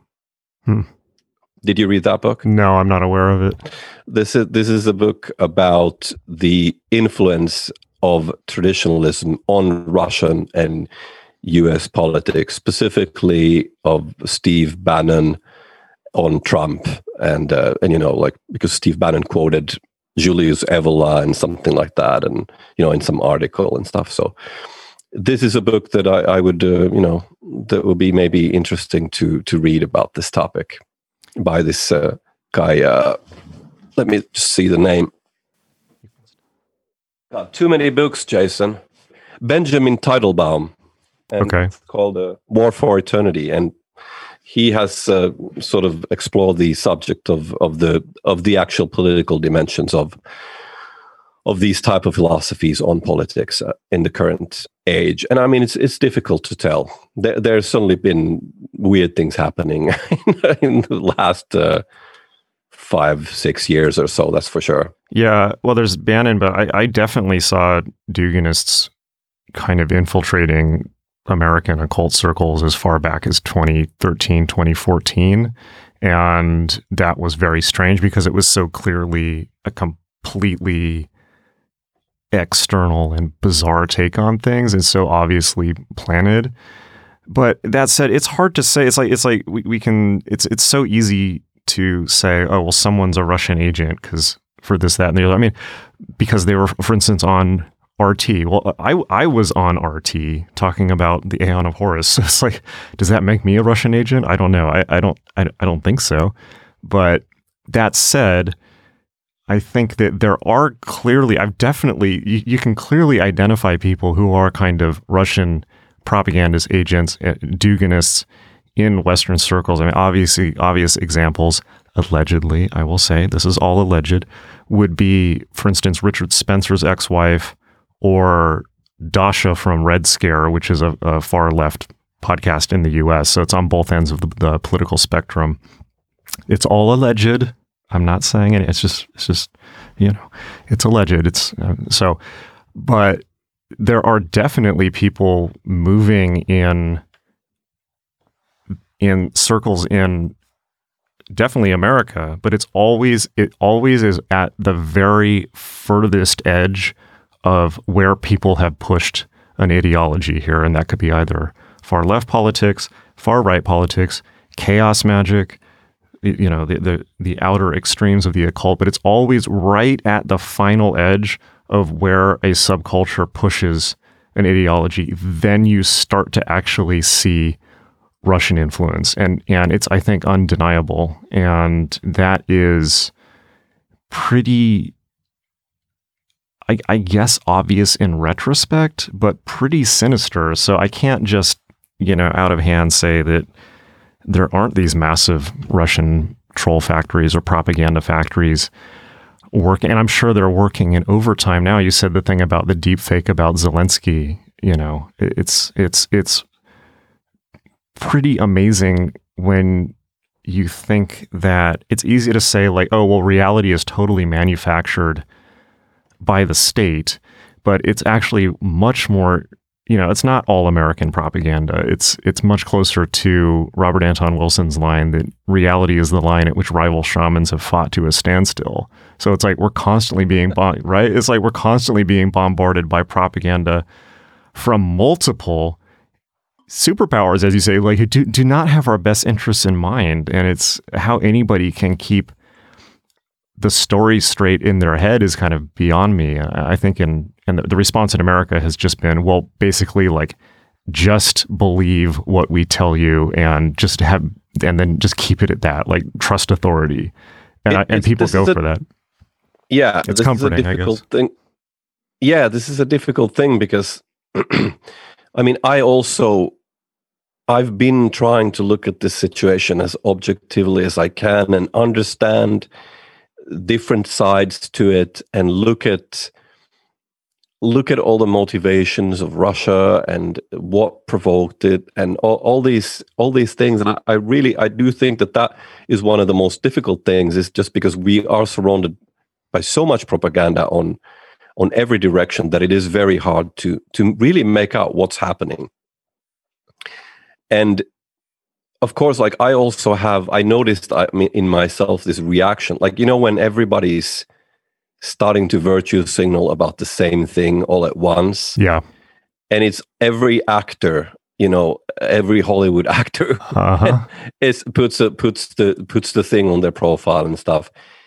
I've always been a bit of an outsider, so I have this contrarian reaction to things where I think, well, so much of what the mainstream media tells you about things is a lie, obviously, that, you kind of like, you have this reaction that this is probably a lie too, but not all things are lies. And, some things are like that for a reason. I think when it comes to this war, for instance, in particular, I think that's the case where it just, you can't just, I've tried to look at the thing, but you can't, it's hard for me to adopt any sort of contrarian position in this situation. Yeah. That's kind of where I just find that this is a real war, which is displacing and killing a lot of people and destroying a lot of things, and which has the potential to spread. Yeah, and it could get a lot bigger, do a lot more. And then the thing is, like, we live in a time where it's strange. It's people still put their faith in these political leaders of these corrupt empires. This includes the US and Russia, and think that these things are going to, like, say they're going to be the saviors of them, that they're going to make everything better. And obviously that's not the case. Like, people will have to work in the shadow of these empires and try to make their own lives good for themselves, and nobody else is going to do that for them. And no political regime will have their best interest in mind in the current world, unfortunately. And the sad thing about this war nowadays, too, is that we have this whole nuclear war position, which is so utterly nihilistic. It's like, even during the Second World War, there were, my friend Gerhard Hallstatt, this writer and musician from Austria, he's written about this sort of Panzermaterialismus, like this sort of panzer materialism, how the war became so much about matter and about stuff, about, like, just, it wouldn't be a war in terms of you go and fight somebody, but it would be war on this massive scale of material objects and weaponry. And that is one of the worrying aspects about war nowadays, where it has no sort of honorable dimension anymore. It's just about utter destruction, of the earth. It's very the end of modern warfare is so nihilistic. Yeah, that is really and materialistic. Really, it's not like you're fighting with rifles or something. It's not like that anymore. Right. That is really scary, and the probably what makes this so much more severe, because we all have been living in essentially the held breath moment after World War II, where 3 generations have been saying, never again. We can't do war on this scale ever again, because now there's nuclear weapons, and essentially the NATO sphere of influence has been living in a kind of whatever you call it, kind of Pax Americana, Pax Europa, where the force of the atomic bomb protects them. But now, and that certainly seemed to be the case after the fall of the USSR, but now that's not, we are back in the specter of the war to end all wars, I think, for the first time certainly since the 80s. And I think people who are younger now, millennials, certainly Zoomers, don't remember that, and they don't have any context for the fact that people assumed that they were going to die in a nuclear war that killed everything on the planet, and that's the reality they lived under, and that was assumed, and people had in America, people had nuclear fallout drills in school, like as if, getting under your desk is going to do anything. But that was people grew up in the shadow of the bomb, and we only felt like it went away because the Soviet Union fell. But now we're right back there, and you see things like, Russians openly shooting at a Ukrainian nuclear facility, and it boggles the mind. So I think, but this is kind of what I was saying about my kind of knee-jerk Chomsky reaction to it at the beginning, where it was like, oh yeah, but actually not, oh yeah, like actually this is not something to be contrarian about. It is extremely serious and could get much more serious. And at the same time, we are not, as you say, I'm sure Europeans have a much more of a sense of this than Americans, but people in this war, including Americans, including Russians, are caught in the middle between two superpowers, neither of which has their best interests at heart. And so maybe that's a good place to just circle back to the beginning of the podcast, and which is and kind of what you were saying about spirituality, and also in Europe, how this will make potentially people reevaluate what being European actually means and what is special about it. And that is one thing that is true of war. I mean, it really clarifies where people stand, whether it's what we're talking about or, whether you're saying like every liberal is now a nationalist on Twitter. But why don't we circle back to spirituality and end on a positive note, shall we say? Yeah, let's. I mean, obviously, this is difficult with such a subject, but yeah, I think there. I wanted to say that it is also good to think like things are not obvious. Like sometimes opposition creates a positive, healthy reaction. There's like we can think in terms of. I told you, I think this story last time when I was on your podcast, that in the Baltic countries, these traditions, spiritual traditions in the Baltics, are sort of in a way much better preserved and much more vital and sort of living among young people and the youth especially, and sort of much more appreciated than in Finland in a strange way. And I was thinking that is perhaps because they were suppressed, and because they were forbidden, that those people actually held on to those traditions that they had and thought that they were important and wanted to fight for them and to keep them alive. Whereas, an exposure to 60 years of Americanization will sort of slowly corrode that sense of a people's own sort of cultural inner life, if you know what I mean. Yes. And I think so there is this problem that I mean, neither are good. Neither the American all-pervasive cultural influence nor a totalitarian regime. Like, I'm not really rooting for either party, but it's good to consider. The German band Rammstein, yes, heavy band. Yeah, of course. They have this song America, and the video is like, we are all living in America, and it's all these like, African tribesmen eating pizza from Pizza Hut, and like Muslims wearing Nikes, and like, yeah, I thought it was interesting that the first thing that America did with Russia is like, okay, you're cut off from McDonald's and Starbucks, yeah. And it's like too bad, right? It's like, thanks for doing us the favor, right. So yeah, that's not good. That's it. No more French fries. If there is a positive thing to this, and there always like there is, I mean, change is inevitable. We live in a world. Heraclitus, the pre-Socratic philosopher of Greece, said that war is the king and father of all. And unfortunately, throughout human history, that has been the case, that war is the force that shapes change and continents and cultures. There's never been a moment where this has not been the case. Now, that is not necessarily a good thing, but it's a reality that we have to live with. And if I can see something positive, about this thing is the reaction of Europe to the Russian invasion of Ukraine. Because I can see that people are taking this position that this is us, that this is an attack on a European country, and the sense that we are Europe.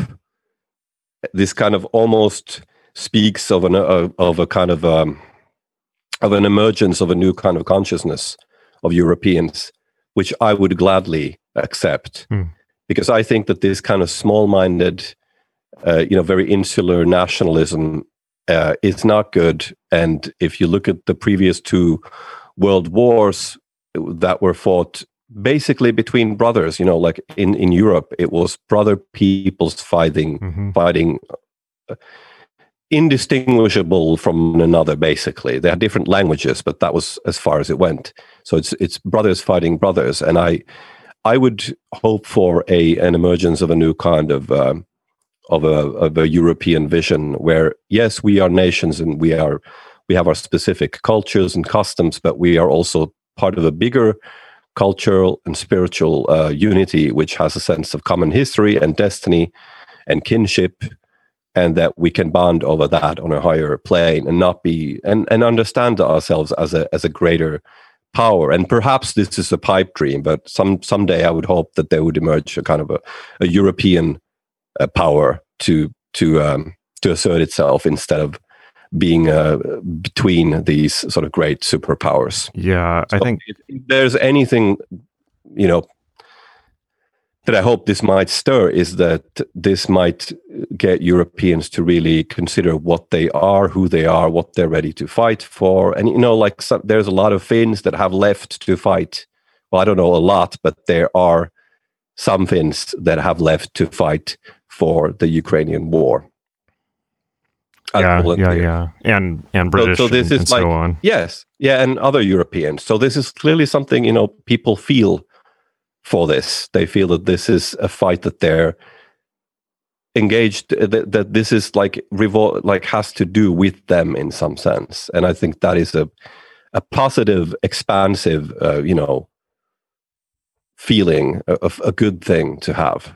Because I would like to see a Europe where we can get past these petty sort of small-minded concerns and recognize our larger spiritual unity and connection with each other, which is profound and deep, which I've been very lucky and blessed to witness as I've traveled through Europe many times, writing this book and meeting people, and at fires and by holy trees and mountaintops and by lakes and sacred groves, and just meeting people and being at these power places. I've realized that this is a reality that exists throughout this old continent.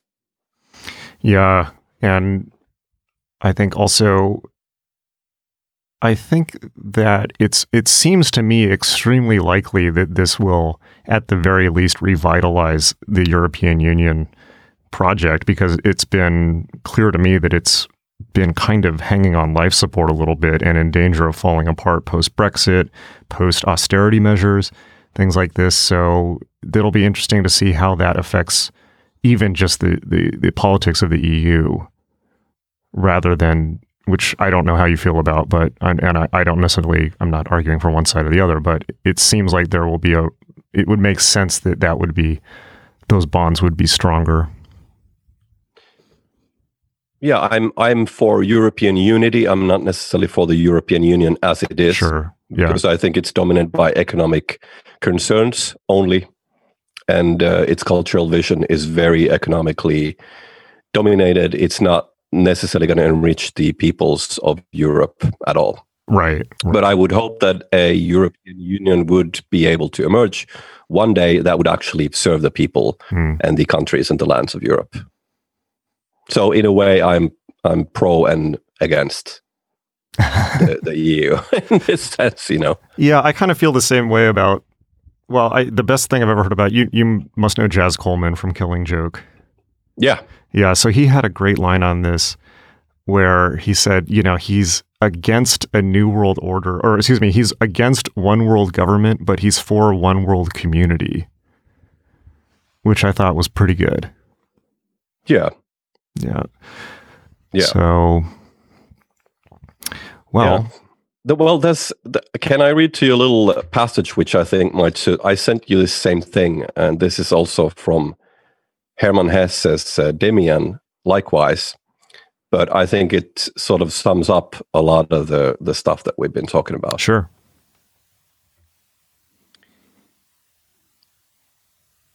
Okay, I'll just start sort of mid-sentence here. And please excuse my poor English. All of that was merely superficial, just as the question of the external and political aims of the war remained superficial. Deep down, something was evolving, something like a new humanity. Because I could see many people, and a number of them died alongside me, who had gained the emotional insight that hatred and rage, killing and destroying, were not linked to the specific objects of that rage. No, the object, just like the aims, were completely accidental. Those primal feelings, even the wildest of them, weren't directed against the enemy. Their bloody results were merely an outward materialization of people's inner life, the split within their souls, which desired to rage and kill, destroy and die, so that they could be reborn. A gigantic bird was fighting its way out of the egg, and the egg was the world, and the world had to fall to pieces. Yep. Well, and on that note. Good times. Yeah. Well, where can people find out more about your books? Yes. So I have been translating the book, Holy Europe, into English. I will finish the translation during the spring, which in Finland means basically until summer. Okay. And then hopefully the book will be published not very long after that. It is a quite big book. It's over 400 pages. It is a massive work. There's also a lot of photographs taken by my wife, Justine Cederberg, which make it into sort of a talisman, which I also wanted to make this book into. So people should look for that book when it comes out. And my first book, Journeys in the Kali Yuga, is available everywhere where good books are sold. And people can visit my website at akicederberg.com. And they can look at my social media on Facebook and Instagram, where I do public posts about things that I'm currently engaged in, and podcasts and interviews and things like that. And I was very happy to talk to you, Jason. It's always good. We have so much in sort of similar experiences, and yet your take is sort of, from a different perspective than mine, but I can really appreciate talking to you. It's always good. Yeah, definitely. And that was great. Thank you for being on. It's a great conversation, and let's definitely do it again soon. Yes. Take care. Sounds good. Okay. Thanks again. Talk to you later. Okay.